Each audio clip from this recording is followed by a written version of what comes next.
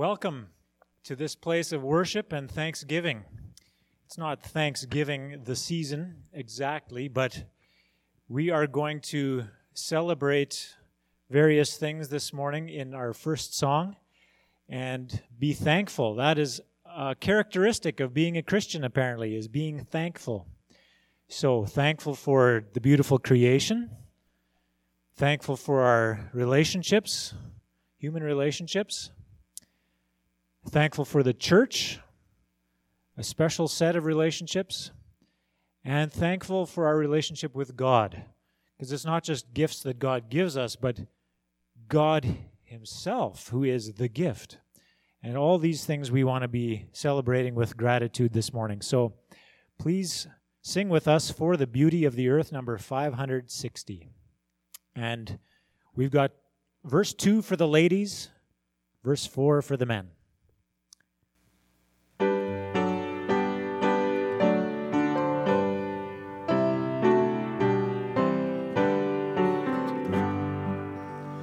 For the beauty of the earth, for the glory of the skies, for the love which from our birth over and around us lies. Lord of all, to Thee we raise this our hymn of grateful praise. For the wonder of each hour of the day and of the night, hill and tree and flower, sun and moon and stars of night. Lord of all, to Thee we raise this our hymn of grateful praise. For the joy of human love, brother, sister, parent, child, friends on earth and friends above, for all gentle thoughts and mild. Lord of all, to Thee we raise this our hymn of grateful praise. For Thy church that evermore lifteth holy hands above, offering upon every shore her pure sacrifice of love. Lord of all, to Thee we raise this our hymn of grateful praise. For Thyself best gift divine to a race so freely gave. For that great, great love of Thine, peace on earth and joy in heaven. Lord of all, to Thee we raise this our hymn of grateful praise. Now, we'll have to admit that we're not always thankful. Sometimes we are envious, covetous, or some other issue in our heart. And our scripture reading this morning from Psalm 10 gives expression to some of that feeling of envy, wishing things could be different. Psalm 10, verses 1 through 11. Why, Lord, do you stand far off? Why do you hide yourself in times of trouble? In his arrogance, the wicked man hunts down the weak, who are caught in the schemes he devises. He boasts about the cravings of his heart. He blesses the greedy and reviles the Lord. In his pride, the wicked man does not seek him. In all his thoughts, there is no room for God. His ways are always prosperous. Your laws are rejected by him. He sneers at all his enemies. He says to himself, nothing will ever shake me. He swears no one will ever do me harm. His mouth is full of lies and threats. Trouble and evil are under his tongue. He lies in wait near the villages. From ambush he murders the innocent. His eyes watch in secret for his victims. Like a lion in cover, he lies in wait. He lies in wait to catch the helpless. He catches the helpless and drags them off in his net. His victims are crushed. They collapse. They fall under his strength. He says to himself, God will never notice. He covers his face and never sees.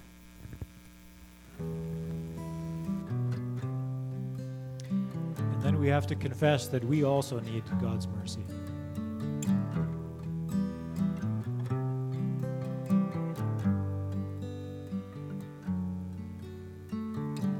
Jesus, I've forgotten the words that you have spoken. Promises that burned within my heart have now grown dim. With a doubting heart I follow the paths of earthly wisdom. Forgive me for my unbelief. Renew the fire again.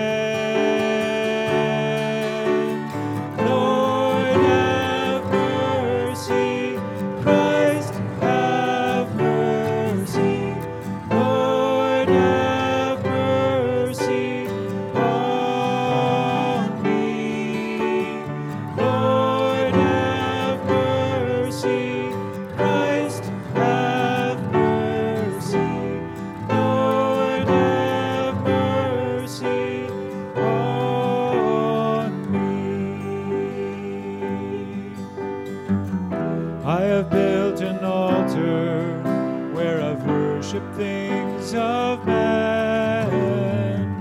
I have taken journeys that have drawn me far from you.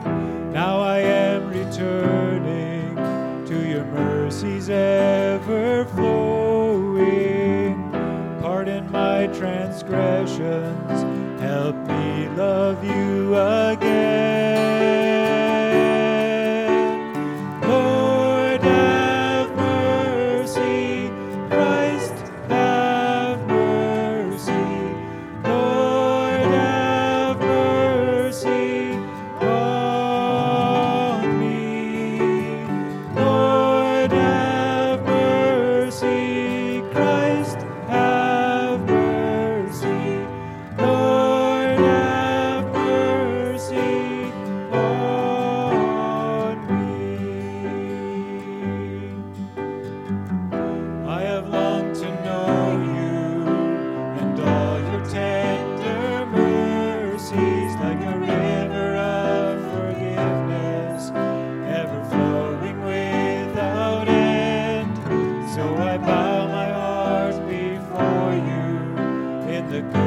Of your presence, your grace forever shining, a beacon in the night.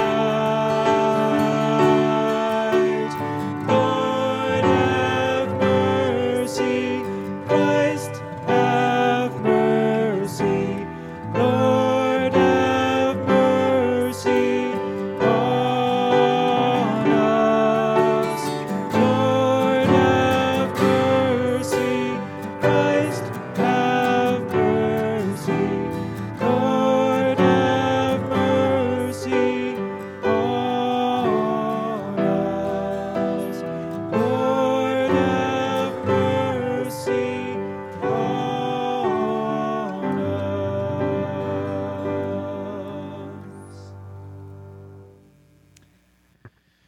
And God is merciful through Christ.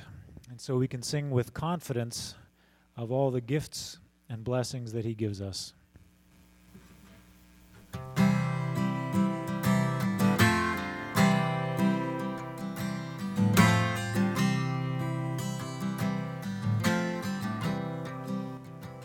What gift of grace is Jesus, my Redeemer?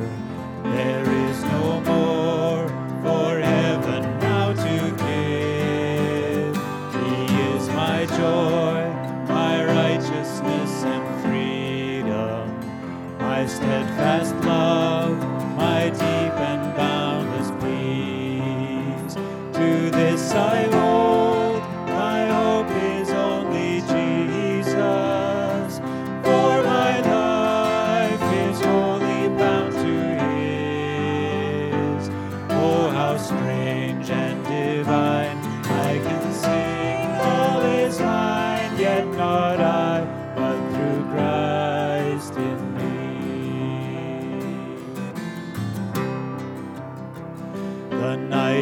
dark, but I am not forsaken.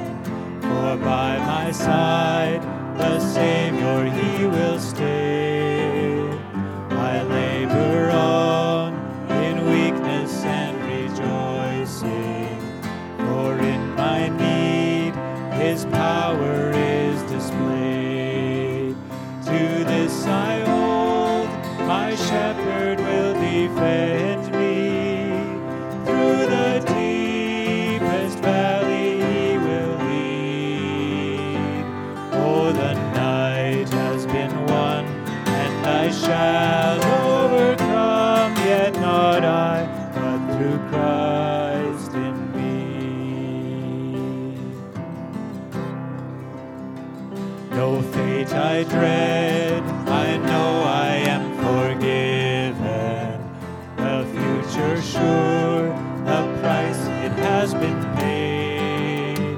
For Jesus bled and suffered for my pardon, and he was raised to overthrow the grave. To this I hold, my sin has been defeated. Jesus now and ever is my plea. Oh, the chains are released, I can sing, I am free, yet not I, but through Christ in me.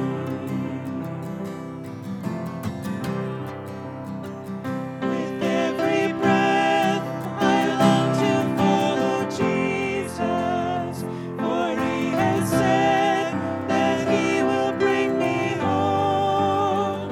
And day by day I know he will renew me, until I stand with joy before the throne.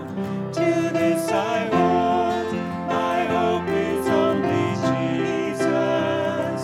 All the glory evermore to him.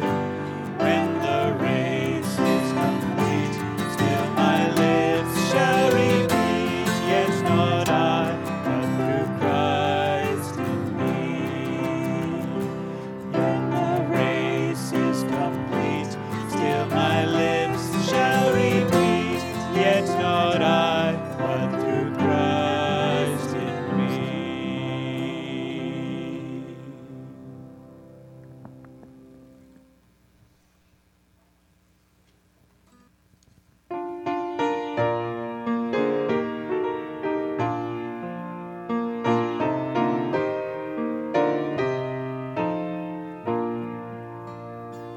Lord my God, when I in awesome wonder consider all the worlds thy hands have made, I see the stars, I hear the rolling thunder, thy power throughout the universe displayed. Then sings my soul, my Savior God, to thee. How great thou art, how great thou art. Then sings my soul, my Savior God, to thee.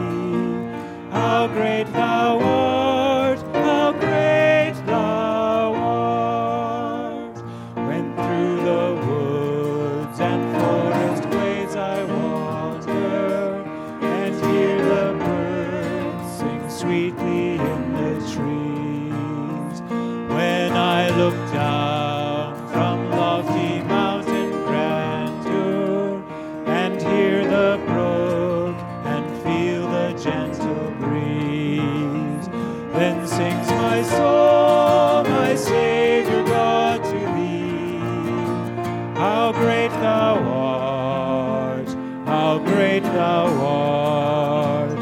Then sings my soul, my Savior God, to thee. How great thou art, how great thou art. And when I think that God his Son not sparing sent him to die, I scarce can take it in. Spirit on the cross, my burden gladly bearing, he bled and died to take away my sin. Oh, my Savior God, to me, how great thou art, how great thou art. Then sings my soul, my Savior God, to thee, how great thou art, how great thou art. When Christ shall come with shout of acclamation and take me home, what joy shall fill my heart. Then I shall bow in humble adoration and there proclaim, my God, how great thou art. Then sings my soul, my Savior God, to thee, how great thou art, how great thou art. Then sings my soul, my Savior God, to thee, how great thou art, how great thou art.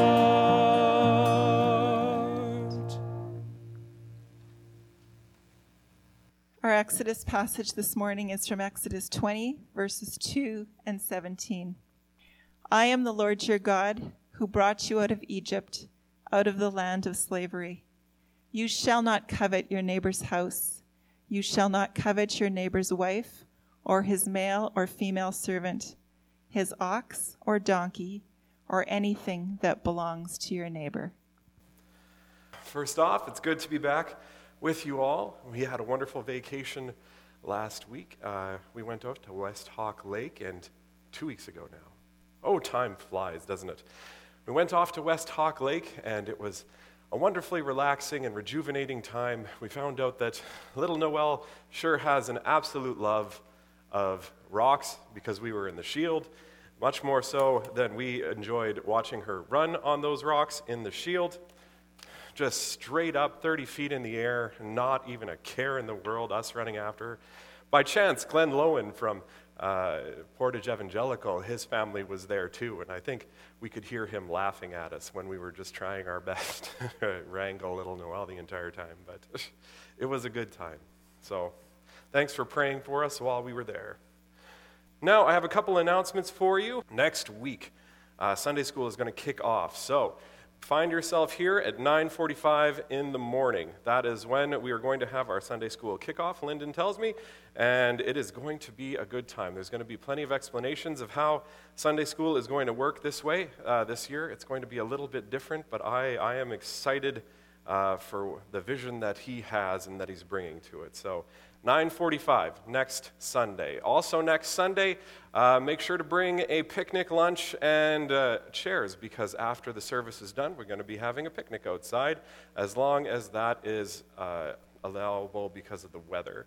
If it isn't all of a sudden, then we'll be clearing everything out of the back and having those same chairs and those same picnic blankets all over the auditorium, and we're going to be having our picnic inside. And so one way or the other, it'll be a good time.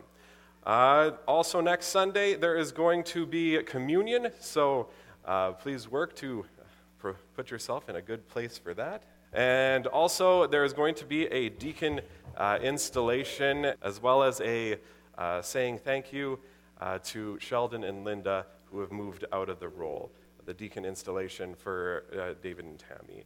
So it is going to be a wonderfully fun-filled Sunday next Sunday, and so come on out, 9:45. Next, small group sign up. Dakota told me she wants to get those groups together, so if you have not done your sign-ups yet, then there is a sign-up sheet on that back table. Make sure to put your name down there. All right. I think that is all for announcements.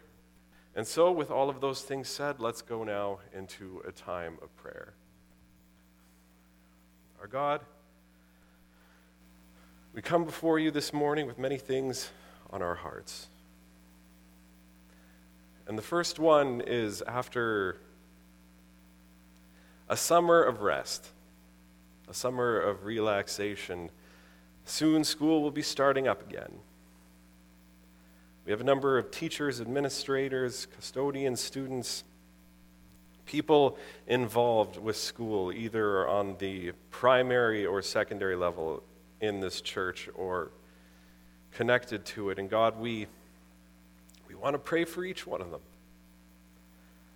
This is going to be a different kind of year. This is going to be a year where there are questions that won't be answered until weeks after the answer should have come. It's going to be a year that's filled with not quite knowing what the next day will bring. And so we pray for each one of these people. And we pray for our schools just in general as they look to struggle with this. God, that bringing up of the next generation, that is an important part of everything. And God, we see the value in what all of these people are doing. And so we pray, be with them. Lord, we pray, be their strength. Lord, we pray, walk with them for whatever the future may hold. Lord, this we put before you. And God, we also want to thank you so very much for, it seems like it has come up every Sunday for the last 3 months, but we want to thank you for the weather. We want to thank you that it doesn't seem like a weird thing that rain is coming again. It's such a small thing any other year, but then this year it means the world. And so, God, we say thank you for that. And now, as the last of the fields are looking to come up over the next couple months, Lord, we pray safety with our farmers as they do that. And Lord, we pray that it will, even though it has been such a terrible summer, it will still be a good harvest. And God, we want to pray for our church as well. God, we want to pray for next Sunday when Sunday school is going to kick off. We want to pray for next Sunday when communion will be. We want to pray for next Sunday when our new deacons will be installed. In many ways, the next chapter of our church begins next Sunday. And so, Lord, we pray, be with us. Lord, we pray, make yourself seen. Lord, we pray, let your wisdom be known.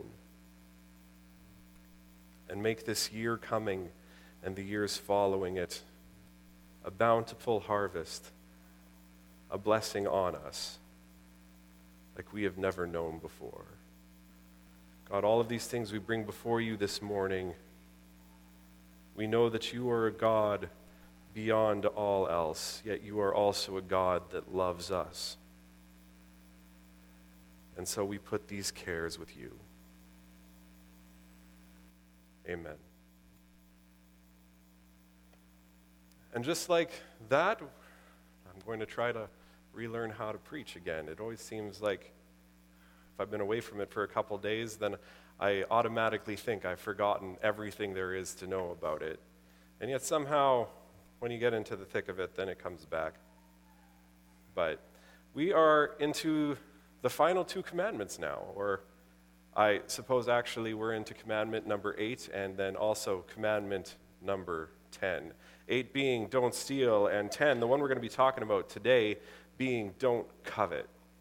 They overlap quite a bit, but they are different. And the implications of not coveting, the one we're going to be talking about today, are actually much broader. So it's going to be the one we talk about today, and we're going to finish up on stealing next Sunday.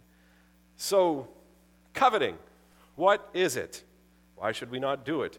What does this commandment mean that we Christians should be for? And what does it mean that we should live like as a response? Those have been the questions that we have been trying to answer every outing into our series this whole summer on the Ten Commandments. And the best way to answer those questions when they come to coveting is just to jump right in. And I say jump right into the thick of it. That's kind of what I'm thinking, because there's a lot to clear up when it comes to this commandment, to coveting. And I think the reason there is a lot to clean up and clear up as to what it means is because I think that the way we think of coveting today versus how the Bible thinks about it are different things. Sure, I think we would all agree it's not a good thing to covet. We are all going to say that in our minds. But to put it on the list next to the other great sins like murdering and adultery, that is blowing it out of proportion. I think in my mind when I came into this sermon, that was something that was going on constant repeat. Like coveting is bad, but why are we putting it next to literally murdering people in terms of severity? Does it really belong on there? And as we're going to see in a bit, coveting, after delving through all sorts of stuff, coveting deserves to be on this list. It deserves its place on it. It deserves its place as the cap of the list even. And I believe that I can identify also the reason why it surprises us that it deserves all of that intensity as well. And it has to do with the difference between how we think of coveting today as compared to how the people in Moses' time would have understood that term. I think we can all agree that coveting is a word that we don't use terribly much anymore. I mean, it's still common enough that we have a general understanding of its meaning, but I think to most of us, it more or less is at this point where the common understanding of that word, to covet, is just as another synonym for jealousy. I am jealous of my neighbor because they have a sweet house. I see it, I think it's awesome, and I wish to have that house too. I think when we use that understanding of coveting, when we talk about it, it's more of just jealousy. And while I think that understanding of what it means to covet gets us about 70% of the way to what the Bible is talking about, it does come up short in one very particular way, and that is just the intensity of it. And to show you what I mean, I think we're going to do just a quick thing. What do you think of when you think of the word jealousy? For me, I think of a personal experience when I was, how tall are you when you're 10? About that tall? No. That's grade 5? I hit 6 feet when I was in grade 6, so about here, let's say. But when I think of jealousy, I think of when I was going into grade 6, and my friend's parents got him a brand spanking new Nintendo 64, and that was the toy to get, let me tell you. If you've never played Mario 64 to this day, that is just an absolutely amazing game, and I was very jealous of him. It most certainly did impact our friendship to the extent that I was jealous of him. I would go over to his house, and I think I would play it more than actually talking to him. And that, now in hindsight, it makes sense why my parents didn't want to get one for us, actually. Now that I'm saying it out loud, standing here, that makes perfect sense. But when I think of jealousy, that's what I think of. I think of it like that. When I think of coveting, that was how I would think about it, in terms of being kind of a childish thing, in terms of being an obsessive thing, but also a thing that would impact your relationship. But I mean, me and my friend from back then that got his Nintendo 64, we're still friends to this day, so clearly it's also not that big a deal. Your definition may vary, your experiences may vary, but as you likely suspect, that's not how coveting should be understood. I heard a short story a while back that actually sums what the sin of coveting is up really well.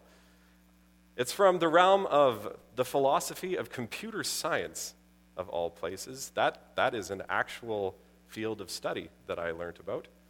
And Probably some of you would have heard this story before. But it's a thought experiment from a Swedish philosopher named Nick Bostrom. And it illustrates a possible problem with, he's using it to talk about artificial intelligence.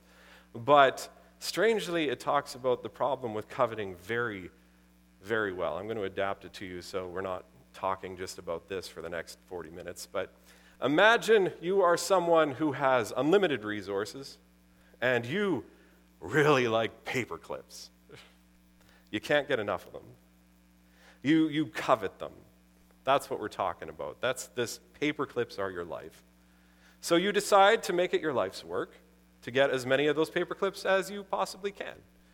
And to begin, you do the obvious thing. You go to a store and you buy up their stock of paper clips.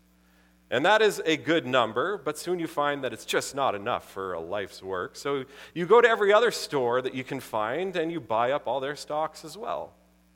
Still not enough paper clips. So in your despair, you look at your paper clips and you realize something. They're just made out of iron wire, aren't they? You can totally make those yourself.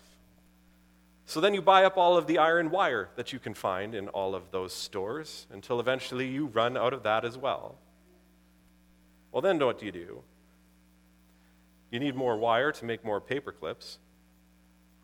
Well, why don't you buy up some ore and a machine to make more wire to make more paper clips? Well, then you run up out of the ore that's all out of the ground. So then you can buy some mines to get more ore, to make more wire, to make more paper clips. Not enough? Well, there are a ton of things that are made out of iron in the world, aren't there? There are cars, there are buildings, there are bridges, even people have 4 grams per adult in them. And then what? Well, the entire core of the planet is made out of iron as well, don't you know? And before you know it, by choosing to focus your life solely on something as innocuous as acquiring paper clips, all of civilization and then the whole of the world itself is destroyed. All of the relationships you've ever had and can ever have. And in its place, there is a mountain of paper clips reaching outside of the solar system itself. Now that's kind of a really silly and existentially horrifying thought experiment. I would expect nothing else from 21st century philosophers, but now you may be wondering what this actually has to do with understanding how our understanding of jealousy differs from coveting and the commandment and what it's against. Well, with that story in mind, let's have a look at the examples of coveting in the Bible, or more precisely, just the examples in the book of Genesis, because otherwise we're going to be here for a while. This is a sin that rears its head again and again. One of the first times we come across it, it is in Genesis 4. Where we read the story of Cain and Abel. And in it, Abel receives God's favor, to which Cain grows covetous of that favor. And in time, it absolutely destroys his relationship with his brother, and he actually kills him for it. Next, how about Genesis 34? In that story, we read a horrifying story of Jacob's daughter and a young man from a nearby city. We read that this young man sees Jacob's daughter from a distance and grows covetous of her, and in time, this young man cannot contain himself, and so he takes her by force, to which the brothers retaliate, and in the end, an entire city's worth of men is put to death.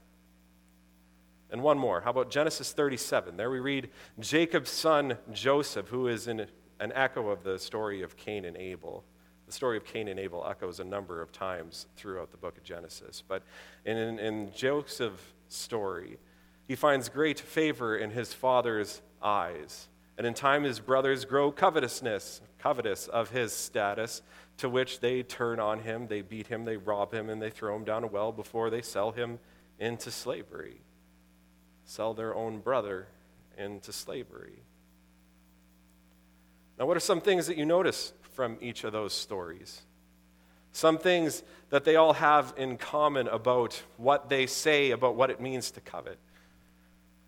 I have 3 big ones. One is that coveting in these stories was not just something that happened. It grows.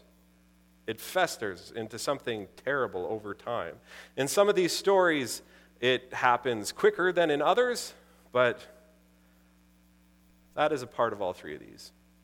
Coveting came to corrupt those struggling with it. Cain struggles for a while before he kills his brother. The young man sees Jacob's daughter and acts horribly after a while. Joseph's brothers live with the unfairness of their father for years before they throw their brother down the well.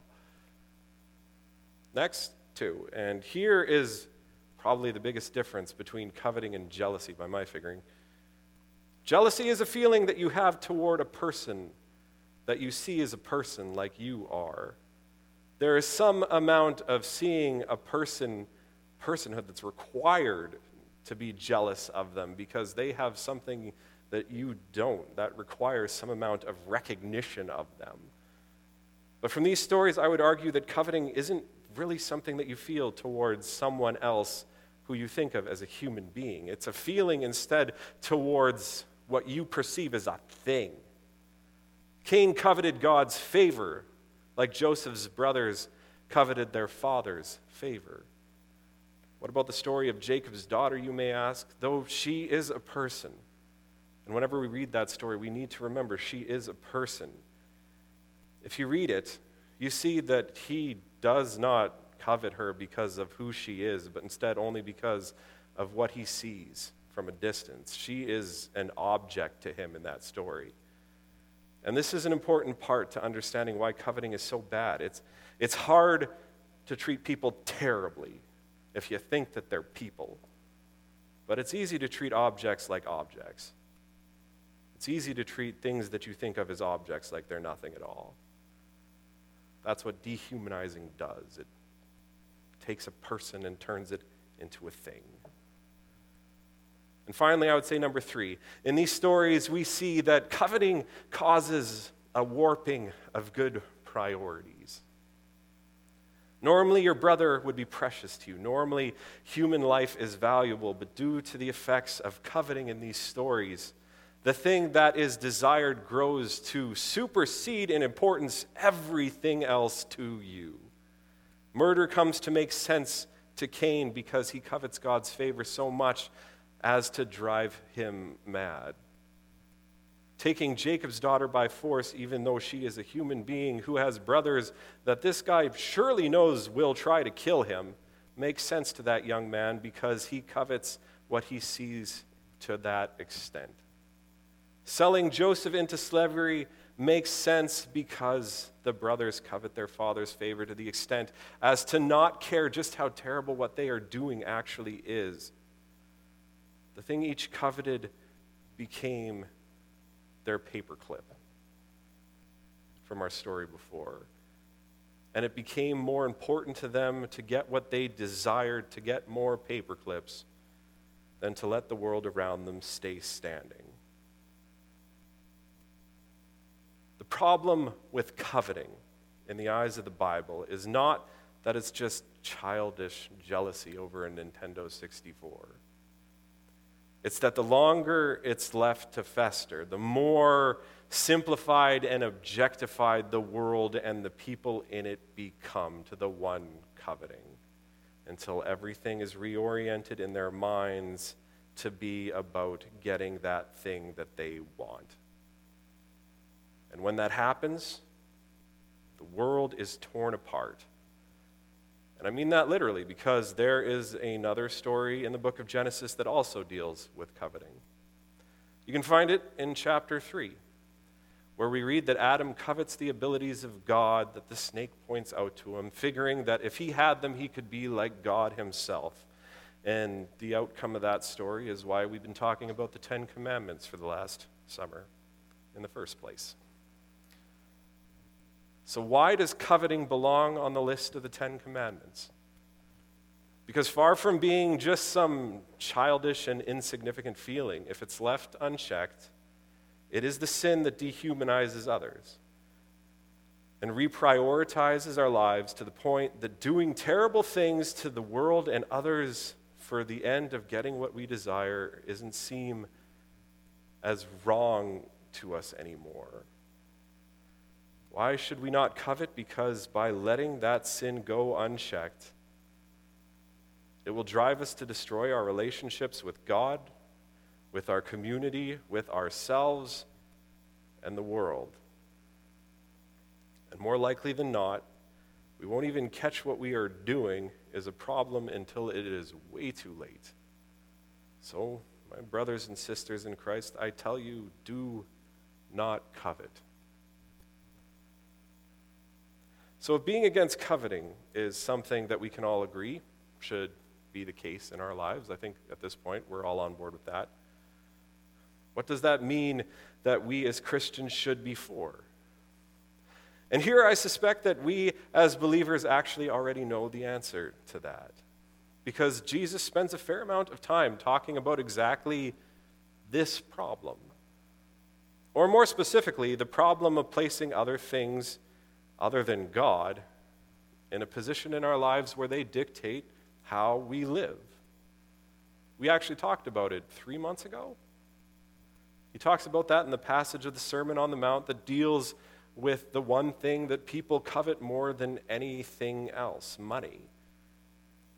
You can read it in Matthew 6:24. You cannot have two masters, he says. Either you will love one and hate the other, or you will be devoted to one and despise the other. To be a people against coveting, I would say, coveting which always acts like a bad master in our life, seeking to dictate how we live our day-to-day in the worst of possible ways. To be against that, to be against coveting, has to mean that we as Christians are to be a people for following instead the right master over our lives. As Christians, to be against having whatever it is we covet be the master that dictates how our days go is to be against having something other than God lead our lives. And as such, as Christians, Jesus tells us in this passage, Matthew 6:24, to be against coveting is to be for having God be the master of your life. And that comes with some pretty big implications for how we live our lives. It is not wrong to want things. Don't take that from what we're talking about today.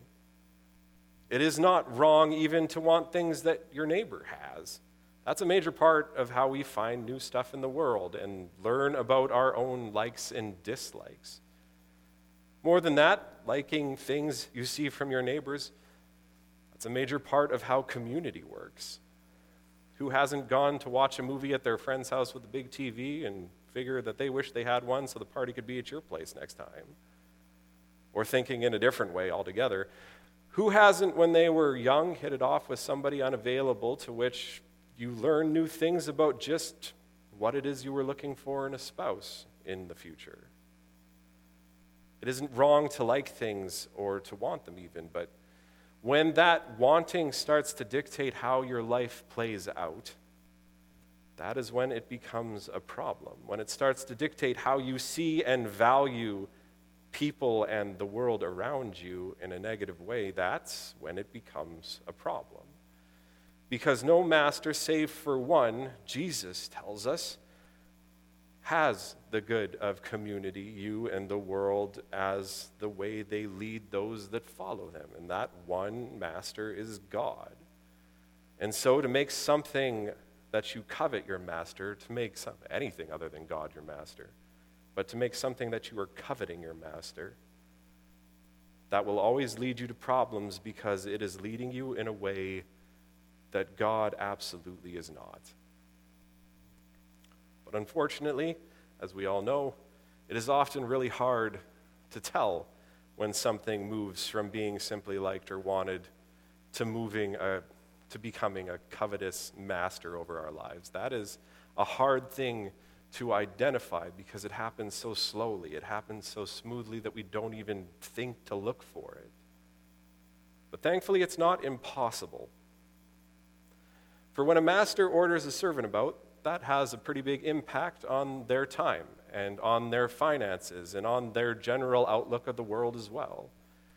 If you want to find out what is a master over you, I suggest you make this following a practice in your life, in prayerful reflection, you ask yourself, where is it that you spend your time? And you ask yourself that regularly. You only have so many hours in the day, and so when you choose to spend them and where you choose to spend them, that says a lot about the things that you value. It says a lot about what it is that guides your life. We saw from the stories of the Bible above that covetousness is something that it grows over time. So if you make it a practice in your life to keep an eye on how you spend your time, you will notice when things begin to take over. The same thing goes for finances. We all only have so much money, and it tends to go to the things that we value. How have the things that you've been spending your money on over time changed? If you are looking to see if something is taking over your life, that is a place that will more likely than not be where you will see that crop up early. Next, how about your outlook? How do you think of the world and the people that you know in it? As we saw in the stories above, to covet something is to eventually objectify it. And if there is someone that you have your eyes for, or someone who stands in the way of something that you want that just, then your relationship with those people as time passes will change from healthy to problematic. You will find the things that you like and that you dislike about them will become in your mind who they are. And the opposite traits will in time all but disappear. You will find in your fantasies of them that they become less active players and more just passive participants. You will find that they go in your thinking from people like you to like characters in a movie, two-dimensional, less than human. So ask yourself, how is it that you have thought about these people, and how has that changed over time? In that question, you will see how if something you desire has grown to the point where it becomes a master over you, it changes how you see others. But say you've done all that, and as a result, you notice that there is a problem creeping up. What do you do then? Well, don't just let it go unaddressed, hoping that it'll peter out is one thing. Look at the stories from Scripture above. That approach has a way of ending very poorly. So instead, in prayer, take baby steps to reprioritize your life to making it one where God is the master. Carve out more time for praying, reading your Bible, spending with other believers, and on loving your neighbors as yourself and your community. Hopefully, friends and family are included in that as well. These are the priorities that the good master has set for us. And by working to spend more time on his priorities, the weaker the grasp those things opposed to him will have over us. There are, after all, only so many hours in the day. Over time, work to spend more of them on our God's pursuits. And here I caution against thinking in terms of absolutes, though. If you are coveting someone, unless you absolutely have to, don't just cut them off cold turkey from your life. Because to break community with someone for the sake of following God is something that really doesn't make a lot of sense biblically. So far better just to cut back, to reprioritize, to baby steps in a different direction, if possible. But if sometimes it's also not. The same advice goes to how you spend your money as well. Start to carve out more of what you are spending to be sent to the things that build the kingdom of God in our town, in our church, in our province, in our country, in the world. To spend money to further the work of God is money well spent. Believe that. But hardest of all, this advice also goes to general outlook and how you see the world and others. And just right now in history, I want to look at the world. If you look at the world around you and all that you see is misery, sinfulness, and corruption, and there is nothing good to be found anywhere in it, I can guarantee you that you are not looking through the eyes of the master that loves the creation that he made. Maybe if that is how you are seeing things, the time has come to turn the news off, turn off Facebook, and get into the habit of every time you notice that you are in despair about things, pray and try to think of just one thing that you think is good about what God has made. There is always something. Bunnies are cute. You can always be thankful for bunnies. Keep doing that, and that will go a long way, especially just about now. And the same thing goes for people that you notice, hey, that you are thinking about objects as well. When you notice that you, hey, bye. And the same thing goes for people that you notice that you are thinking of as objects lately as well.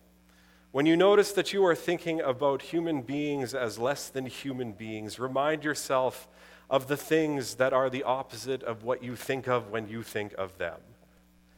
Everybody is a well-rounded person.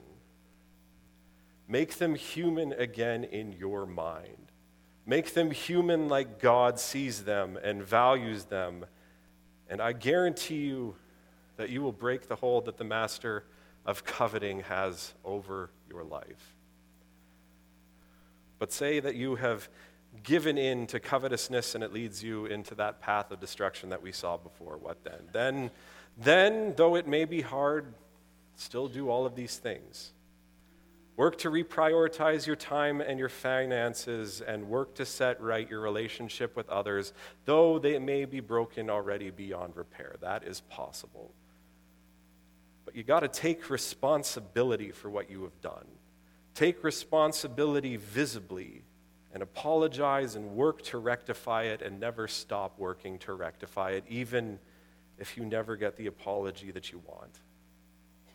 It will not be easy, but that doesn't mean it's not worth doing. I am the Lord your God who brought you out of Egypt, out of the land of slavery. You shall not covet. Why should you not covet? Because doing that has a tendency to reorder our lives in ways that are destructive for us and that objectify those around us as well. So instead of having coveting be the master of you, be people who work instead to place God in that position of power over your life. The same God who loves the world, its people, and you. That is how you deal with coveting. And if you do that, you will find a better life than you even knew. Amen.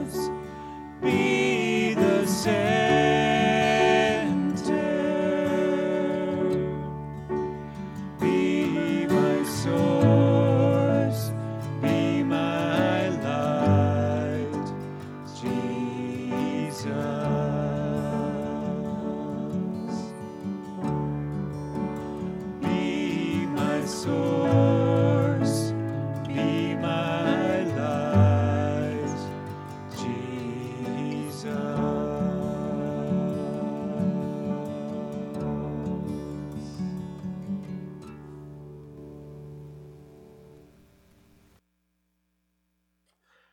One more reminder, small group sign up is on the back table. We're going to be doing a lot with small groups this year, and so I would encourage you to sign up if you haven't already. But as for our benediction, we turn to the book of Romans. May the God of hope fill you with all joy and peace in your faith, so that in the power of the Holy Spirit you may be rich in hope. Go now and serve our God.